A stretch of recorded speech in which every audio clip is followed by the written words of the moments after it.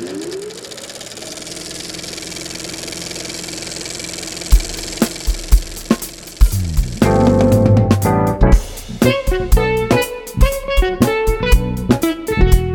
is Chichester Cinephile, the podcast for Chichester Cinema at New Park in Chichester, West Sussex.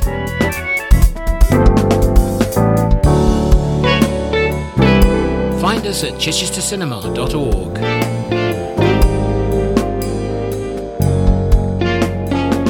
It's showtime, folks. Hello, we're back again with the Chichester Cinephile podcast. There's still no programme to preview for you, so we will have a Cine Circle discussion and some streaming recommendations. We have two features this month. If you've seen the film Mank, it might have piqued your interest about its subject, Herman J. Mankiewicz. You can find out more later. We will also be looking at the significance of staircases in films. Before the current situation, a group of us used to meet up monthly in the Hornet Ale House in Chichester to discuss what we'd seen recently. That was the Cine Circle, and in our version, 3 films have been chosen to talk about, and this month we will be discussing Boccaccio 70 from 1962, Shirley from 2020, and Man's Castle from 1933. If you want to watch these films before listening to our discussions, we recommend www.justwatch.com to find out where you can do that. It's not 100% accurate and the prices are sometimes wrong, but it gives you an idea. Here is the podcast team. Carol.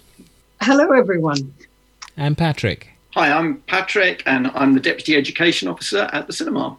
And I'm Sandy, and I'm just a regular at the cinema. Now, if you were listening to the Mark Kermode and Simon Mayo film programme on 5 Live recently, you'd have heard this.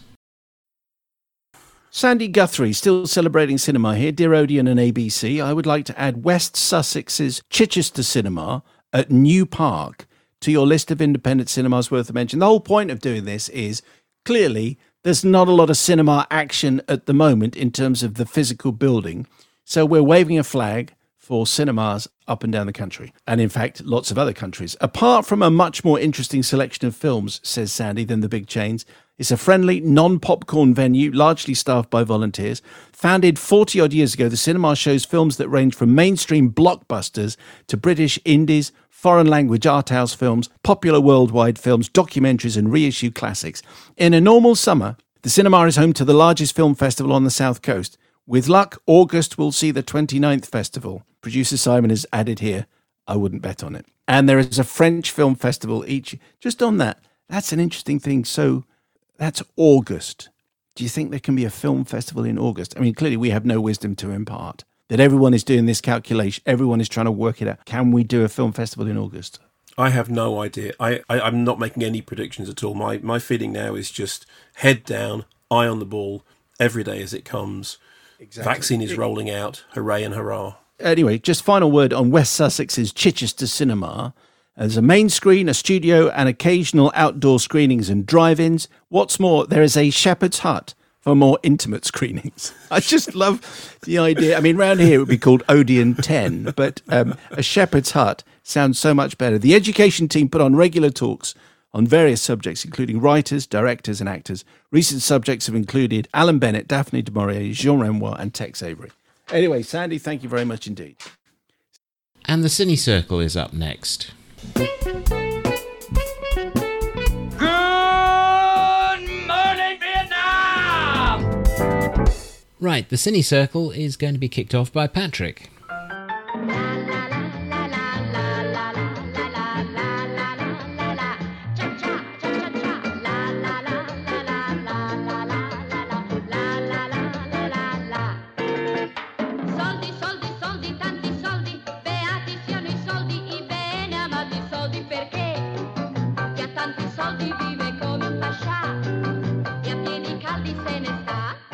That was Sophia Loren singing Soldi, Soldi, Soldi, or Money, Money, Money, from the Italian anthology film Boccaccio 70, released in 1962. It consists of 4 films, although the first one, Renzo and Luciana, was cut for international release outside Italy, presumably as it lacked a big-name director or star. Loren's segment, The Raffle, was directed by Vittorio De Sica. Federico Fellini's The Temptation of Dr. Antonio stars Anita Ekberg, reuniting the director and star of La Dolce Vita. And Luchino Visconti's The Job stars Romy Schneider. The title of the film refers to the 14th century Italian author Giovanni Boccaccio, famous for his Book of 100 Tales, the Decameron, in which 10 people take refuge in a country house during an outbreak of the Black Death, each telling 10 stories to the others during their confinement. The 4 films here are not directly based on the Decameron tales, but inspired by them. So, Sandy, imagine that you've been confined to your house because of some pandemic. Would these 4 films have helped to pass the time? Well, funnily enough, I have been. It's quite a long film, 'cause with 4 parts to it. It comes to 3.5 hours almost. They are very different. I thought the bit that was missed off the international release by Mario Monicelli, I quite understood why it was left off, because I thought it was pretty dull. I thought it was very hammy. I know it was supposed to be a sort of commedia dell'arte style thing, but I don't think that works on film. It had a great score. I loved the jazz in that, but I didn't find that one interesting. The Fellini was a slow starter, but I did enjoy it in the end. And the thing that struck me about it was that it was obviously an influence on Francis Ford Coppola in One from the Heart. If you've seen One from the Heart, the Nastasia Kinski bit of that, where she's on a big neon sign and she comes down and talks to Frederick Forrest. I looked at that and I thought, I've seen this before. Of course, it was the other way around, much older. I did enjoy that. I thought the Visconti was like basically a one-act play. It was quite interesting. Nino Rota's score, that was fine. I haven't a clue what was going on in the Vittorio De Sica film. I mean, I was surprised because I like some of his films a lot, but I don't know what it was trying to say. The moral compass on it was extraordinary. Even for the early 60s, it seemed strange. Maybe it was meant to be, but that one was completely lost on me. So I liked one, quite liked another, didn't understand one, and didn't really like one. Oh dear. Carol, you didn't manage to see them all, and you saw a slightly different version, didn't you? Yes, I saw, unfortunately, when you go onto Amazon, they don't tell you that this version is dubbed in English. But it was American English, so you just had the feeling that you were in the Bronx rather than in Italy, which detracted tremendously from the film. So please try to avoid that one at all costs. But what I did see, what I did enjoy, was just the style of the whole thing. Everyone was so stylish, despite being, in many cases, not exactly well off. And the exuberance of everyone. It was a very sort of collective feel of living, rather than just, as most of us do, live very separate life from community in so many different ways. So from that point of view, I absolutely loved it. Just the sheer love of life. Yeah, I mean, I must admit, I clearly enjoyed this much more than either of you. I thought I hadn't seen it before, and I thought it was an absolute gem. The first film that was cut out for international release, I actually loved. I thought it was great. The one directed by Mario Monicelli without the big stars, with Marisa Solinas as Luciana, where she works for a firm which I was thinking, we watched that film The Assistant last year, and the firm that Luciana works for in this film, it makes the assistant organisation look like a model of progressiveness. Any woman employee who gets married or pregnant is immediately dismissed. Luciana is subjected to really shocking sexual harassment by her predatory boss. But I thought the scene where she tells him what he can do with his job was absolutely great. So I think that was well worth watching. My favourite was the second one, the Fellini, which I thought was absolutely brilliant, chock full of stunning, bizarre images, wonderful central performance by Peppino Del Filippo as the crusading Dr. Antonio. You've got that opening montage of Rome with jumping convent schoolgirls, marching priests, a high fashion shoot, a cycle race, filming a sword and sandals movie, water skiing on the Tiber. He just throws everything at it. It was his first film in colour, and the colour is extraordinary. And I thought that the film's title references the legend of the temptation of St. Anthony, which had been depicted by many artists, including Dali. But there's also clear references to King Kong, in which Anita Ekberg, who's the model on the billboard, steps down from the billboard and comes to life as like a 50-foot tall woman. And I thought there were clear references to King Kong when Ekberg picks up poor Antonio and holds him to her enormous breasts.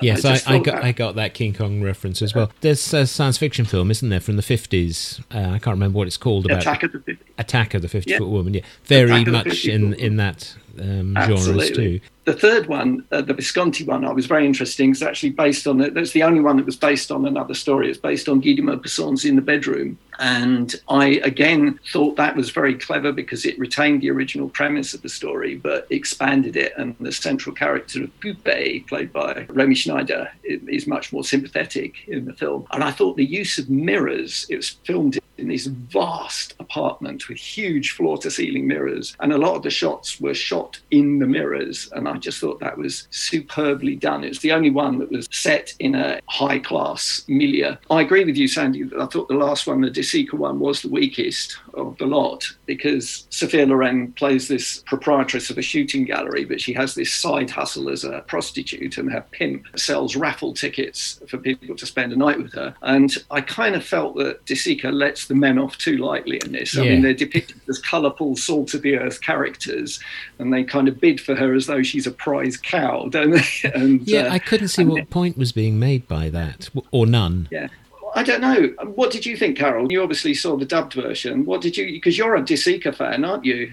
Did like that one because it showed Sophia Loren command the screen. I thought she was really quite extraordinary in this. She is a proper actress as well. The style is very much part and parcel of Boccaccio. Boccaccio means big mouth, and everyone does have a very, very big mouth in this. It's part of the exuberant style of this film, and I'm really pleased that I saw them. I'd never seen these films before, and I'm very glad I have, and I hope other people latch onto them too. The next film is introduced by Carol.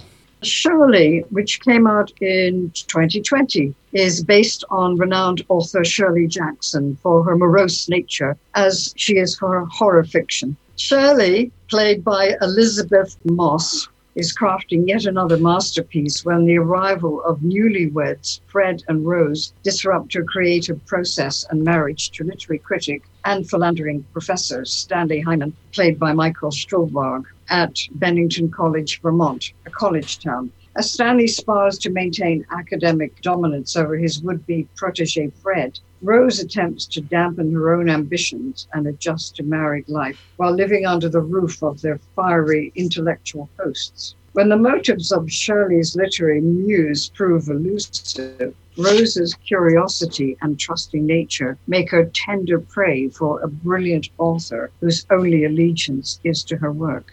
So, Patrick, what did you think of it? Well, I really shouldn't have liked this film. I'm not a particular fan of Shirley Jackson. I think she's an interesting writer, but the book on which the film is based by Susan Scarf Merrill, I didn't like at all. I found it inferior in every way to Jackson's writing.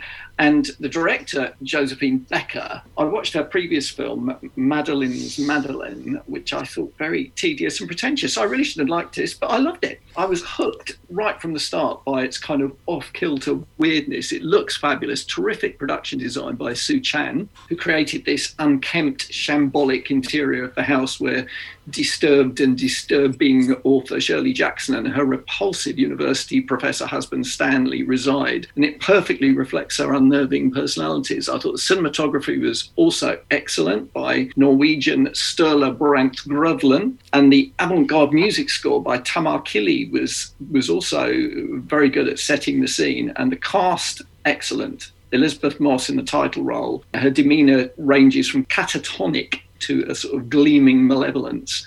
Michael Stuhlbarg, also outstanding as a predatory, egocentric husband, drooling over his young female house guest, which was another good performance by Odessa Young. I thought it was great. It reminded me extremely of Who's Afraid of Virginia Woolf, which is a favourite play and film of mine. Very, very similar situation and dynamics. And, the university professor and his wife and the house on the campus, the young couple as house guests, excessive consumption of alcohol, claustrophobic atmosphere, and the getting the guests aspect. But although there were those similarities, I think Shirley was very different from the Albee play and film. And I thought it was very successful and absolutely riveting. It's interesting you mentioned the cinematography and the music because, I thought it looked lovely, but I got fed up with all those extreme close-ups and looking over someone's shoulder with their shoulder in it and looking through cracks in door. I thought that was overdone, and I was thinking, oh, let me see what's going on. And the music I thought was so obvious. You know, it's like saying, don't forget this is a horror tale. The other thing I couldn't quite work out was who was gaslighting who, or are they all mad anyway? And just as I thought, oh yeah, he's gaslighting. Oh no, actually, she's gaslighting him. Or what's? And I just thought they were strange. I won't say I didn't enjoy it, because I did enjoy it, but I'm not quite sure if I enjoyed it as much as I should have done, maybe. And I was a bit confused by it. Also, Carol, did you find it confusing, or were you on board? It's a very claustrophobic film, because it does take place 99% of the film in the house, which I thought was fantastically dressed. Everything was cluttered, which showed that their minds were completely and utterly cluttered as well. I think all of the acting was really quite extraordinary. But Michael Stuhlbarg is just one of those actors who's so good at hiding behind his characters that you don't recognize them. And you should, because when you think of what he has done, Call Me By Your Name, The Post, Blue Jasmine, Trumbo, The Shape of Water, he's being in all of these major films, and yet he remains hidden. You don't go to see one of his films necessarily. I thought Elizabeth Moss was completely and utterly perfect for the part, completely over the top. She has these wonderfully watchful eyes, and she can turn on a sixpence. Her mood swings are quite extraordinary to watch. And it is, of course, based on a true story, which the character Shirley is trying to put down in her latest novel. So all in all, I thought it was a very watchable film, but quite a disturbing one. I gather it was mainly fictitious, in fact, based on the characters rather than anything else, wasn't it, Patrick? If you've read the book. Correct. Yeah. One might assume that the novel is a biography of Shirley Jackson, whereas in fact it's a novel. It's a fictional sort of imagination based around the character of Shirley and her husband. So it's not supposed to be realistic in any way. I think the film is very stylized, and it is, I think, deliberately disorienting in terms of the camera work, and also the characterization of the main characters deliberately kind of makes you wonder what's going on and what game are they playing now. But I kind of really enjoyed that aspect of it. And here's a clip from Shirley. So when's the baby due? The baby? Oops. Was it supposed to be a surprise? You should have told me that, dear. Well, I hope it's yours. Of course it's his. February. Right, darling? I would really rather discuss something else if you don't mind. February? Huh. Did you tell him you were knocked up before the wedding? And just by the by, if you're interested in Shirley Jackson's work, there's an adaptation of her most famous novel, The Haunting of Hill House, which is currently on Netflix. The final film for this month's Cine Circle is from 1933, and it stars Spencer Tracy and Loretta Young. Man's Castle is from just before the Hays Code set tight moral standards for Hollywood. Directed by Frank Borzage, it's a Depression-era film set in a camp for the homeless, based on a play by Lawrence Hazard. Tracy is Bill, a restless character who almost accidentally picks up Trina, Loretta Young, and they start to live together. Her devotion to Bill seems to unnerve him, and he treats her pretty appallingly. The themes would probably have fallen foul of the code, which came in a year or so later. It's from a time when films were being churned out almost as quickly as they could be shot. The director averaged 2 or 3 a year in that period, and Young made 9 in 1933. There's a grittiness to it, despite being clearly a backlot set. Carol, did you enjoy it?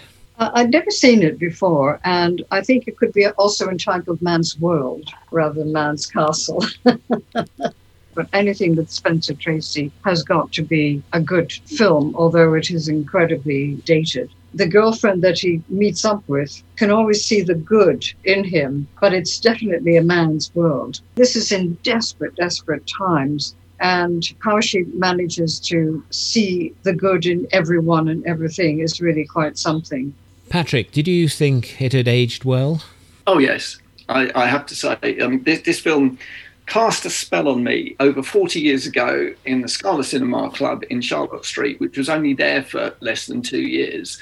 before Channel 4 took it over. And in those 2 years, I managed to see a whole load of old films that I'd never seen before, including this one, which is almost, as you say, almost but not quite forgotten nowadays. Unfortunately, the only print that survives was butchered by the Hayes office on a re-release, and the original one hasn't survived. And even the one we've got is not in good condition at all. But I just love this film. I think Spencer Tracy is superb as Bill. He combines a constant verbal brutality with moments of great tenderness. And Loretta Young, who's not an actress that normally excites me, I don't think she was ever better than in this, exuding a passion that I never really saw in other films. And great support from Walter Connolly as the ex-preacher, now a night watchman who conducts their unofficial marriage whilst packing a gun. Then the nighttime skinny dipping in the river, Tracy earning money by stilt walking, the new stove, he gets Tracy fleeing in a panic when he finds out she's pregnant and then changing his mind and coming back. And then the final departure in the freight train lying in the straw. I just think it's absolute gold. Brilliantly directed by Borzage and with great subtlety and wonderful cinematography from Joseph H. August, who was a favourite of John Ford, which you can still appreciate despite the poor quality of the print. But I appreciate it's a very old film and it is very much of its time, but it utterly transfixes me. Carol, did you think that the quality of the film detracted for you? I'm afraid it did. Yeah, I watched it on YouTube, and it was almost as if they were behind a muslin curtain all the time. And so you were trying to pick out the faces, and I was quite determined to watch the whole thing, but it took a degree of faith in order to say something about this film for the podcast. But there's no doubt about it. When you see Spencer Tracy or hear Spencer Tracy's voice, he does really command such respect and love for this kind of actor, who I guess Tom Hanks is maybe the person who's taken his shoes, but maybe that's a leap too far. But from that point of view, it was very, very good. And there's some really wonderful wisecracking lines in it, like two of the people in the Hoover Flats where they live as a sort of commune. One woman says to a man, "This ain't murder, it's house cleaning." And I think it's just absolutely wonderful, that scene. So it's worth watching through the muslin curtain just for that line. I think it is a film for people who are willing to look at very old and slightly dodgy quality films. But I thought it was worth it. The performances were great, if a little bit 1933, but that's what you get.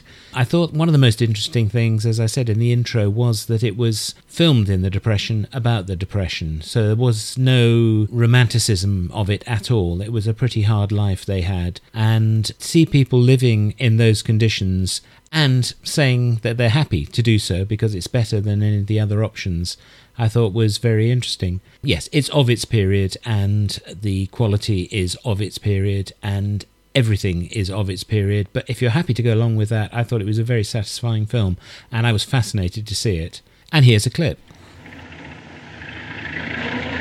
Who let you out? What are you doing here? I was just admiring that stove. That one. It's beautiful, ain't it? And cheap, too. Only $5. Well, that is $5 down and only $2 a month for only 12 months. No interest. Mm-hmm. No interest is right, as far as I'm concerned. I don't go for anything on the installment plan. In only a year, that stove would be out. A year? You think I'm going to hang around this town a year? I never play any town more than 30 days. I've been hanging around here too long as it is. Oh, it's such a beautiful all-around kind of a stove. Forget it. Of course, we could start with one of the smaller ones by paying only $2 down and only $1 a month. Forget it. What's for supper tonight? Stew. No kidding. And still to come on this month's podcast will be our streaming recommendations and our features on Mank and Staircases. Patrick will be talking about Mankiewicz next.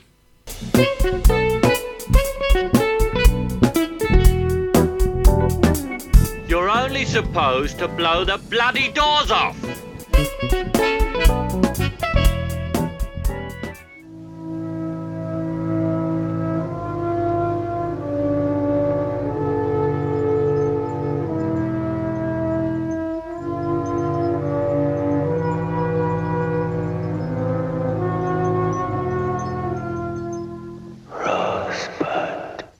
It is one of the enigmas of cinema history that an alcoholic hack writer, with no other remotely comparable credit to his name, won an Academy Award for his work on one of the most revered films in cinema history, Citizen Kane, the opening to which you immediately recognised, I'm sure.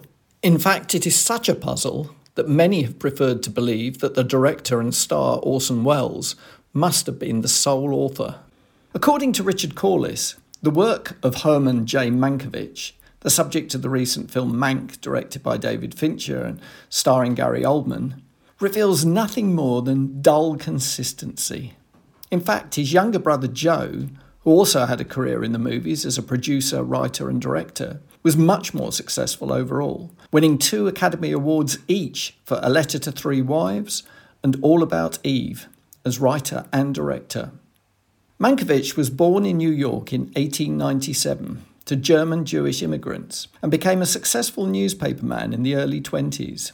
In 1925, he was enticed to Hollywood to write titles for silent movies. His film career began well, but he appears to have regarded his writing as a mere means to finance his passions for drinking and gambling. Fincher's Mank, based on a screenplay by his late father, makes the case for Mankiewicz as the primary author of Citizen Kane through the use of non-linear narrative, which dramatises events between 1930 and 1940, leading up to the release of the film in 1941. In this scene, Gary Oldman as Mankiewicz encounters Marion Davies, played by Amanda Seyfried, the mistress of William Randolph Hearst, the newspaper tycoon on whom the character of Charles Foster Kane was based. She is on a movie set where she is tied to a stake.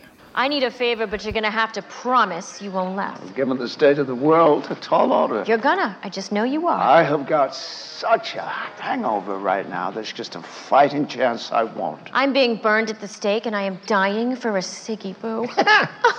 There. God's punishing you. Watch those stairs. They're treacherous. Every moment of my life is treacherous. Any last words? Welcome to San Simeon. I've written worse. You've never seen it? No, but George Bernard Shaw was right. How's that? It's what got my built, had he had the money. The film makes plausible the idea that Mankiewicz's inside knowledge of Hearst and his entourage gave him the inspiration to write something astounding, witty, sophisticated, and superior in every way to both his previous and subsequent output. But it is, of course, a fictional work. And in any case, was the rest of his work so mediocre? Let's take a look.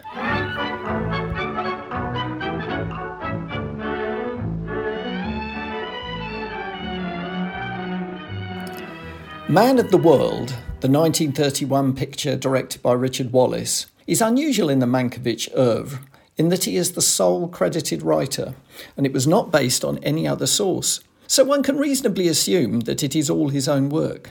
Although a drama rather than the comedy for which he was best known, it is also a very typically Mankiewicz tale about a crooked newspaper reporter, played by William Powell, who has left the USA for Paris, where he and his 2 accomplices, played by Wynne Gibson and George Chandler, publish a scandal sheet from a basement. Powell is the front man, blackmailing wealthy American businessmen on trips to Europe, caught letting their hair down. In this clip, he returns from another such escapade, having extracted $2,000 from yet another victim. Fancy seeing you here. You must have forgotten you were supposed to meet us here 2 hours ago. Oh, so that was it. Somehow I couldn't recall what it was I had forgotten. I hope your fit of aphasia didn't include Harry Taylor. My dear Irene, armed with nothing but my trusty fountain pen and galley proofs, I stalked Mr. Taylor to his lair and bagged this. Too bad you can't have checks stuffed and hung above the fireplace. Did he make any fuss? Fuss? He almost kissed me. As a matter of fact, I'm a friend of the family now. Guess where I've been? At the Ritz bar. No. Well, then I can't guess. Dining with Taylor's niece and her young man. Oh, that's the people you were with at Papa Jules. You mean you met the girl, his niece? Exactly. Well, we are lucky. It would be absurd to compare this film to Citizen Kane, although it does share the theme of corrupt journalism, but it is a little gem, displaying Mankiewicz's gifts for sharp dialogue. The Lady Eve, written and directed by Mankiewicz' friend Preston Sturges, explored very similar territory 10 years later, but as a comedy rather than a romantic drama. That's very nice, but do you mind not quite so loud? There'll be people in there talking, you know. Thank you. That was Billie Burke as Millicent Jordan, New York Society matriarch, giving instructions to the small Hungarian string orchestra she has hired for the dinner party she is giving for the fabulously wealthy Ferncliffs in George Cukor's Dinner at 8, released by MGM in 1933, and arguably the most prestigious film of the 30s for which Mankiewicz received a screen credit. It was a Broadway hit the previous year, authored by Mankiewicz's friends and fellow Algonquin Round Table members George S. Kaufman and Edna Ferber. Producer David O. Selznick dumped the entire cast of the stage show, bringing in multiple big star names, including the Barrymore brothers, John and Lionel, and Marie Dressler, together with Wallace Beery as a boorish entrepreneur and Jean Harlow as his vulgar wife, here having what's known as a little domestic. You've been acting very strangely lately, my fine lady, and I'm not going to stand for it. Yeah, and so what? So what? I'm the works around here, and I'll give you orders what to do. Who do you think you're talking to? That first wife of yours out in Montana? Now you leave her out of That this. poor mealy-faced thing with her flat chest that didn't have nerve enough to talk up Shut to you, up. washing out your greasy overalls and cooking and slaving in some lousy mining shack. No wonder she died. Say, I'll sock Well, you in a can't minute. get me that way. You're not going to step on my face to get where you want to go, you big windbag. Listen, you little piece of scum, you. I've got a good notion to drop you right back where I picked you up in the check room of the Hottentot Club, or wherever the dirty joint was. Oh, no, you won't. And then you can go back to that sweet-smelling family of yours, back of the railroad tracks in Passaic, and get this. If that sniveling, money-grubbing, whining old mother of yours comes fooling around my offices anymore, I'm going to give orders to have her thrown down those 60 flights of stairs. So help me. The film was a huge success for MGM and still stands up extremely well today, plotting a daring course between comedy and tragedy, and is probably the best of all Mankiewicz's films other than Citizen Kane. However, a reading of the original play reveals that while Mankiewicz and his co-writer Francis Marion did a very professional job of adaptation, pretty well all the dialogue was lifted straight from the play. After the success of this film, Mankiewicz's career fizzled out. He had far fewer credits in the late 30s compared to the first half of the decade, and the films were uninspiring. Those that have survived to be seen today, such as After Office Hours with Clark Gable, and It's a Wonderful World, not to be confused with It's a Wonderful Life, but also starring James Stewart, are increasingly feeble attempts to imitate Capra's It Happened One Night. An exception was The Wizard of Oz, for which he was hired by MGM to write the first draft. It was his suggestion to expand the opening Kansas section, which is much briefer in the book, and to film it in a greyed-out black and white.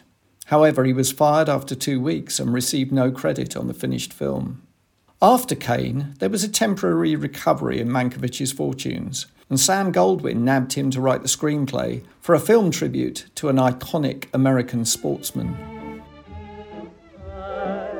Loving you always,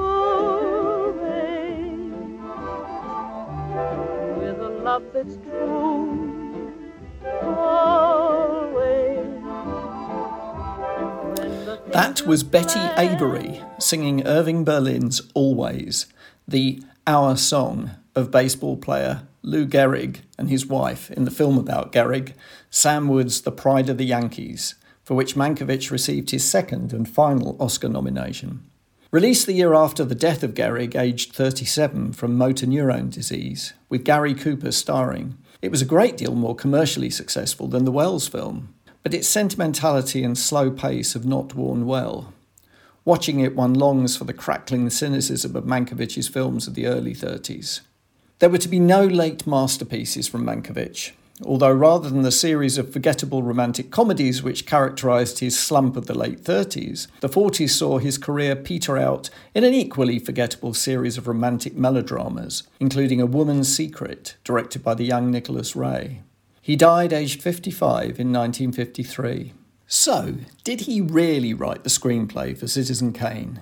Despite the mediocrity of much of his other work, I am strongly inclined to believe that he did, that the alcoholic haze and cynicism lifted for a few weeks in 1940, allowing him to conquer his self-destructive urges and create a work of absolute genius. It makes a good story anyway.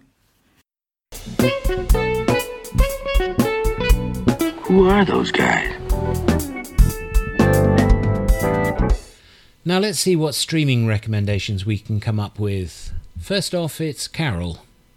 The Dig, set at the outbreak of World War II in Suffolk as dark clouds gather for war, tells the true story of Sutton Hoo's remarkable archaeological Anglo-Saxon treasures found in the skeleton of an 88-foot ship, and follows Basil Brown, played by Ralph Fiennes. He's a humble man of working-class origins who was taught how to excavate archaeological sites by his father and grandfather before him, and who wears his extraordinary knowledge lightly. Edith Pretty, Carrie Mulligan, a widow who owns the huge estate, lives with her small son Robert. She hires Basil away from the Ipswich Museum, where he works, to dig up the mounds on her property. But Basil doesn't have high hopes. These sites have been picked over by people for centuries, he informs her. She offers him more money than the museum, so he gets to work. At first, Basil utilizes just a small ad hoc team, but after the ship is revealed, throngs of people descend onto Suffolk, wanting a piece of the action. Walter, the general manager of the cinema, says that this film will be screened when it is possible to reopen, but in the meantime, you can catch it on Netflix. And here's a clip. Should we take a look at them then? Right.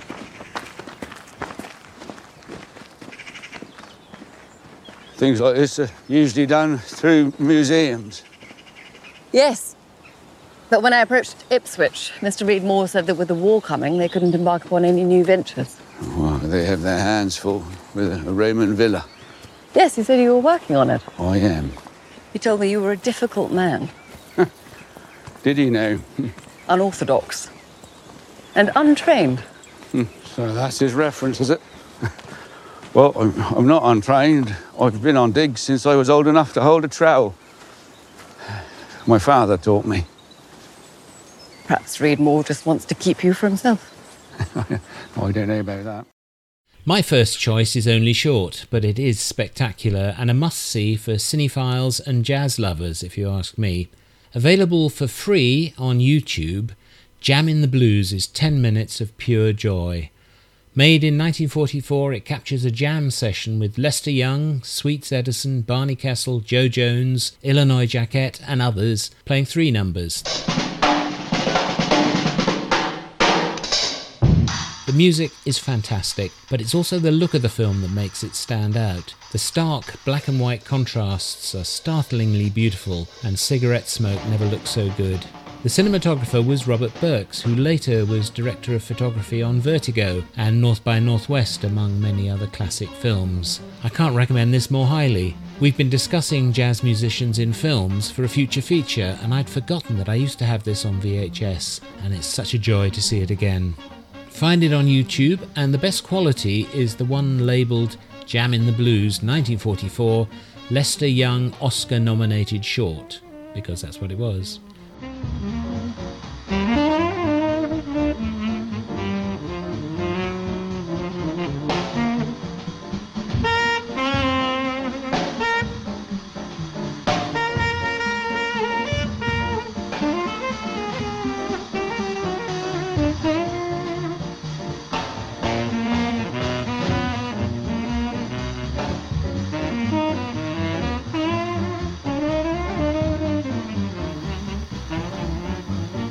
There's a second film with Young and Billie Holiday, which is also wonderful, but so far I've only found a copy which is less than perfect quality. If you can see past the blurriness, that's also worth a look.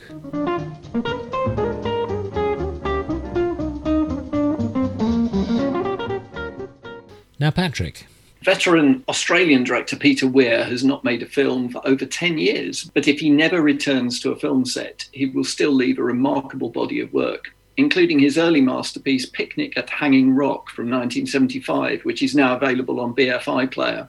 This period drama about the disappearance of several schoolgirls and a teacher on the titular day out is known for its fabulous cinematography by Russell Boyd, but it also features some excellent performances, including Rachel Roberts as Miss Appleyard, the headmistress, here addressing the party as they prepare to set off on their ill-fated trip. Good morning, girls. Good morning, Mrs. Appleyard. Well, young ladies, we are indeed fortunate in the weather for our picnic to Hanging Rock. I have instructed Mademoiselle that as the day is likely to be warm, you may remove your gloves once the drag has passed through Wood End. You will partake of luncheon at the picnic grounds near the rock. Once again, let me remind you that the rock itself is extremely dangerous, and you are therefore forbidden any tomboy foolishness in the matter of exploration, even on the lower slopes. I also wish to remind you that the vicinity is renowned for its venomous snakes and poisonous ants of various species. It is, however, a geological marvel, upon which you will be required to write a brief essay on Monday morning. That is all. Have a pleasant day, and try to behave yourselves in a manner to bring credit to the college. The next film is introduced by Carol. Ramallah is only 10 miles north of Jerusalem, but for Palestinians living under occupation, the distance seems much longer.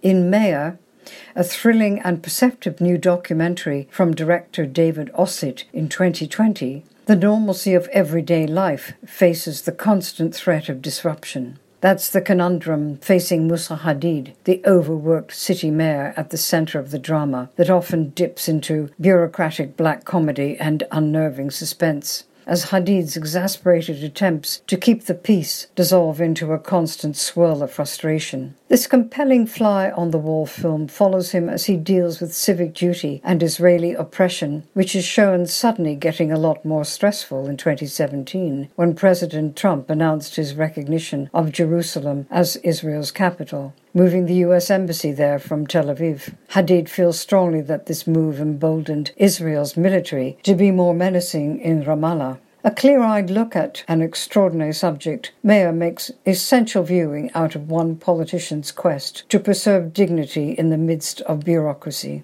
Do catch this 2020 film on Curzon Home Cinema. I'm not quite sure that everyone can imagine what difficulties you face as a mayor in Palestine. We don't have our own currency. We cannot visit Jerusalem. We are surrounded on all sides by Israeli settlements. Well, we mentioned Tom Hanks earlier. The latest Tom Hanks film is Greyhound, and as far as I can see, it's only on Apple TV+. With a screenplay by Hanks, it's set in the Atlantic during the Second World War, with Hanks commanding a ship escorting a convoy to Britain through a pack of U-boats. Based on a C.S. Forester novel, The Good Shepherd, it's a kind of naval procedural with minimal backstory, and while it offers no real surprises, it does what it does very well. And it's gripping, and you do feel the tension of being on a bridge during the crossing, and most of the film is set on that bridge. While reminiscent of all those 1950s war films, that's no bad thing, and the special effects are better than those in the old black and white dramas. Here's a bit of it.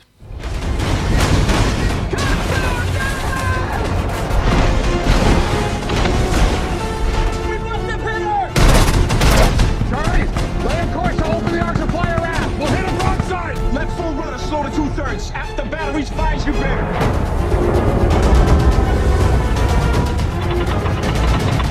All down, swarm for control. Target will be fine on our starboard bow. Fire as they bear. Fire as they bear.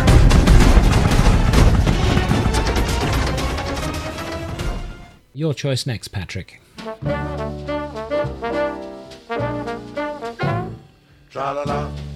Tra-la-la, tra-la-la-la-la, tra-la-la-la-la, tra-la-la-la-la. Der Ingo Triantor i solen på vägen till Lindanelle. Det svängde, det svepte med kjolen, det trallade alla de tre. That was the Delta Rhythm Boys, to which jaunty tune, three girls break into a spontaneous dance outside a cafe in what was perhaps the most memorable film released over the past year in the UK, veteran Swedish auteur Roy Andersson's About Endlessness, currently available on Mubi. comprising about 40 or so brief, enigmatic, mostly unrelated vignettes, each lasting a minute or two, comic, tragic, wistful, devastating. The film also features the most stunningly beautiful production design and cinematography that I've seen in a very long time. Still to come is a walk up and down a few staircases. I could have been a contender. I could have been somebody. Some of the simplest things in cinema, a door, a window, or even a staircase, can carry incredible meaning. Filmmakers in history have had the ability to give everyday objects key narrative significance. In the same way that doors have been used as a visual shorthand for isolation, loneliness, and voyeurism, staircases have been used to convey attention-getting stairway scenes, some on staircases so long they barely seem real, like the famed designer Escher's never-ending one. Staircases can represent power. Those at the top are often considered to be powerful, while those at the bottom are powerless. Others can be simply demonstrating character.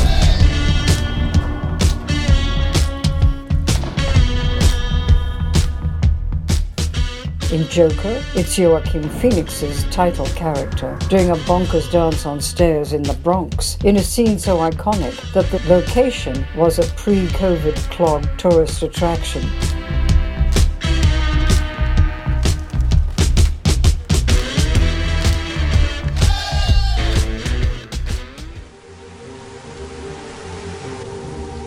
In Parasite, the recent multi-award-winning South Korean film, it's a never-ending series of staircases that the film's central characters descend during a torrential downpour.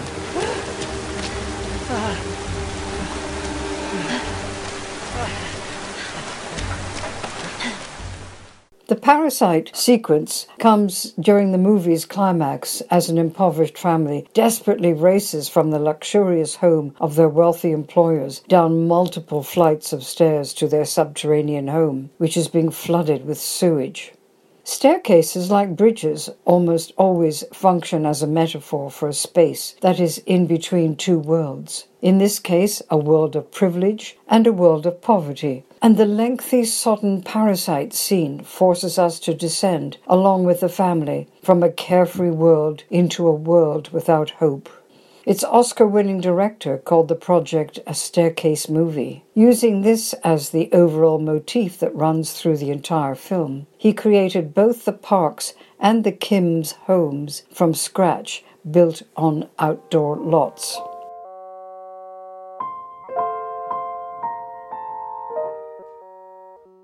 The director must, or might, have been thinking of a sequence in the 1927 Seventh Heaven, a silent American film, when he mapped out his scene in Parasite. This one creates a metaphor that's the exact opposite of Parasite. A man who works in a sewer rises all the way from ground level to his apartment, a haven on top of a tall building. It all happens in one take that helped the director win his Oscar, the first given for direction.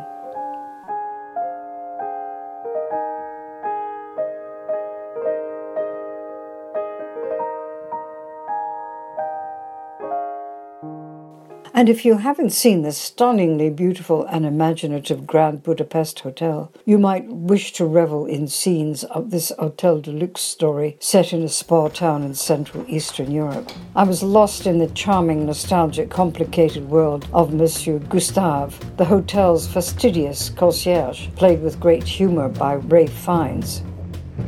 How may we serve you, gentlemen?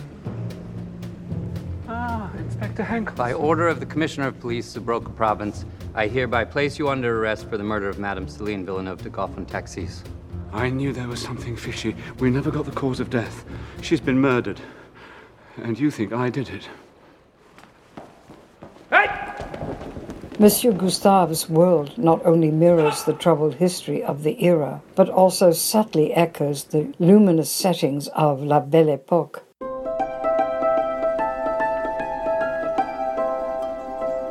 Standing in for the Grand Budapest Hotel itself is an abandoned Art Nouveau department store in Görlitz called Görlitzer Warenhaus. Director Wes Anderson found the space while location scouting for the movie and promptly fell in love with its unique historical architecture, the exquisite stairways, elevators and atrium of the building, which are all put to wonderful use.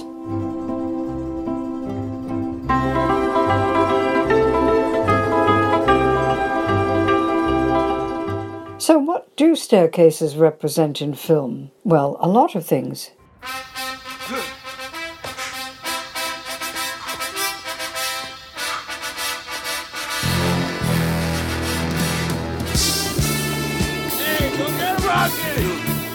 In Rocky, they represent an underdog overcoming an obstacle, feeling triumphant that all of his hard work has paid off. In Sunset Boulevard, they represent the status of a faded, silent-era Hollywood star, descending from on high to greet the commoners, the paparazzi, below. I can't go on with the scene. I'm too happy. Mr. DeMille, do you mind if I say a few words? Thank you. I just want to tell you all how happy I am to be back in the studio, making a picture again. You don't know how much I've missed all of you.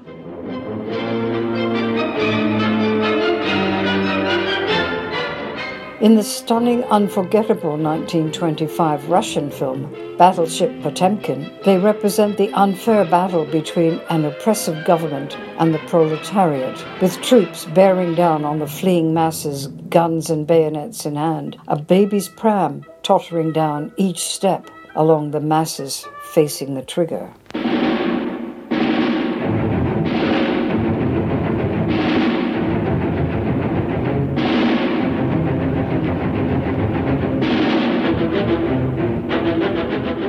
There are plenty of other films from which to draw examples, but the metaphors in the imagery aren't too difficult to come up with. Staircases connect the bottom floor to the next floor, and in the same way, they metaphorically connect individuals or demonstrate the obstacle ahead. You know that classic shot of a character looking up at all of the flights of stairs they have left to climb. They can show enlightenment. When a character reaches the next level intellectually, stairs could serve as a good vehicle to represent that. You saw this in the final scene in The Truman Show.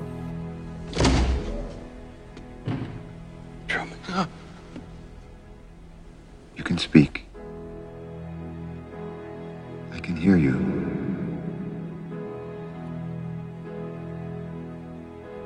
Who are you? I am the creator of a television show that gives hope and joy and inspiration to millions.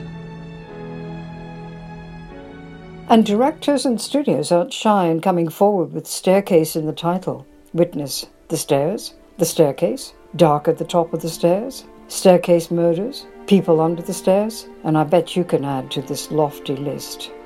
But what set me on the stairways in film's search was Anthony Minghella's 1999 film, The Talented Mr. Ripley. When Tom is endeavoring to hide from the police after the murder of his wealthy friend Dickie, who he has murdered and has taken over his identity some time before, he runs up a lofty apartment staircase in Rome and listens to conversations taking place in the lobby below. Minghella, as I see it, plays homage to director René Clément's first Ripley film, Plein Soleil, which came out in 1960 with Alain Delon as Ripley, Minghella reprising the scene step by step. Most of Alfred Hitchcock's films feature staircase, and several of them are filmed in quite dramatic ways to drive the plot or emphasize the film's themes. There is a moment in Frenzy in which the camera steadily plans away, as if in horror, from a stairway in a house where a murder is being carried out.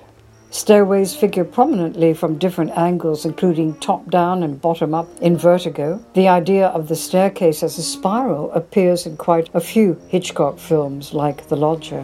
One wonders if Hitchcock had as much of a fetish for staircases as he did for women with blonde hair, although the interest might have been sparked by his admiration for German expressionist films like the 1920 silent horror film The Cabinet of Dr. Caligari, which features some amazing staircases that help to highlight a character's mental illness. Psycho, 1960, shows the terrified Martin Balsam after an old woman pushes him down a rickety staircase. It might not seem like anything special anymore, but the scene still works and remains memorable. It's one of 2 moments in the movie in which a big-name star suddenly disappears long before we expected them to.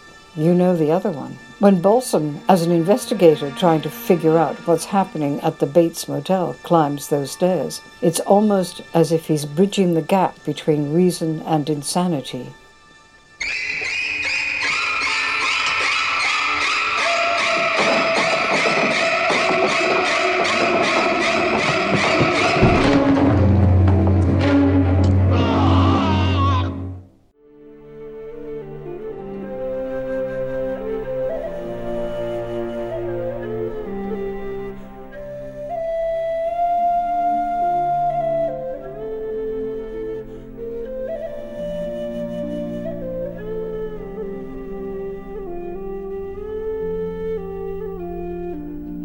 The staircase in the film Titanic was more than just a film set. It was a legitimate oak staircase made in Mexico for the film and built to withstand a lot of wear and tear and water.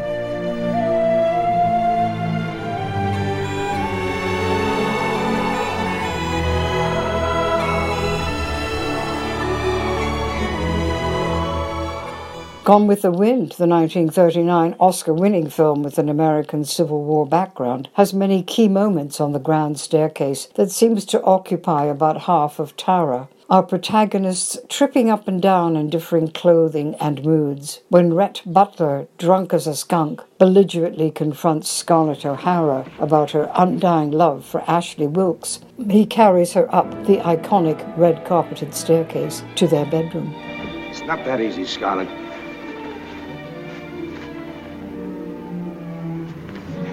Turn me out while you chase Ashley Wilkes, while you dreamed of Ashley Wilkes. This is one night you're not turning me out.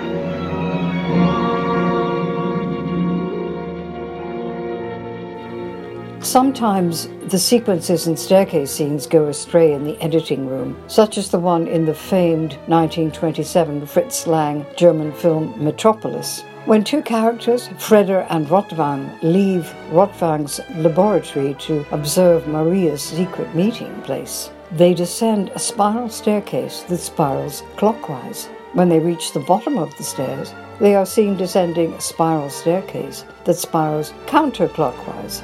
This is repeated when Freder uses the same staircase later in the film. A Matter of Life and Death, 1946, has possibly the granddaddy of all staircases which David Niven finds himself on. Technically, it's somewhere between a staircase and an escalator, which is a whole nother list, led perhaps by the amazing escalator shootout in Carlito's Way. But this one earns recognition because it connects this world with the next, literally a staircase to heaven, peopled with some of humanity's all-time greats. What about him? Lincoln. Well, it's hardly fair to drag him in. I don't believe he'd be prejudiced. Plato. How would you like to be defended by Plato? Nobody knew more about reasoning than Plato. He was 81 when he died. He might be too old to think love important. Do you think so? Badges? We ain't got no badges. We don't need no badges. I don't have to show you any stinking badges. That's all for this podcast. We'll be back in a month or so, either with a programme to preview for Chichester Cinema at New Park or some more streaming thoughts. We'd love to hear what you think of the podcast, so please do send your comments and suggestions to walter@chichestercinema.org and please mark it podcast. Thanks for listening, and until next month, it's goodbye from Carol. Bye-bye, everyone. From Patrick. Goodbye, everyone. And from me, Sandy. Goodbye.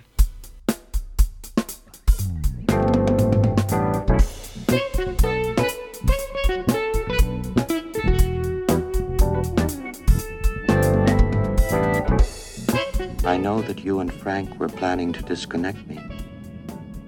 And I'm afraid that's something I cannot allow to happen.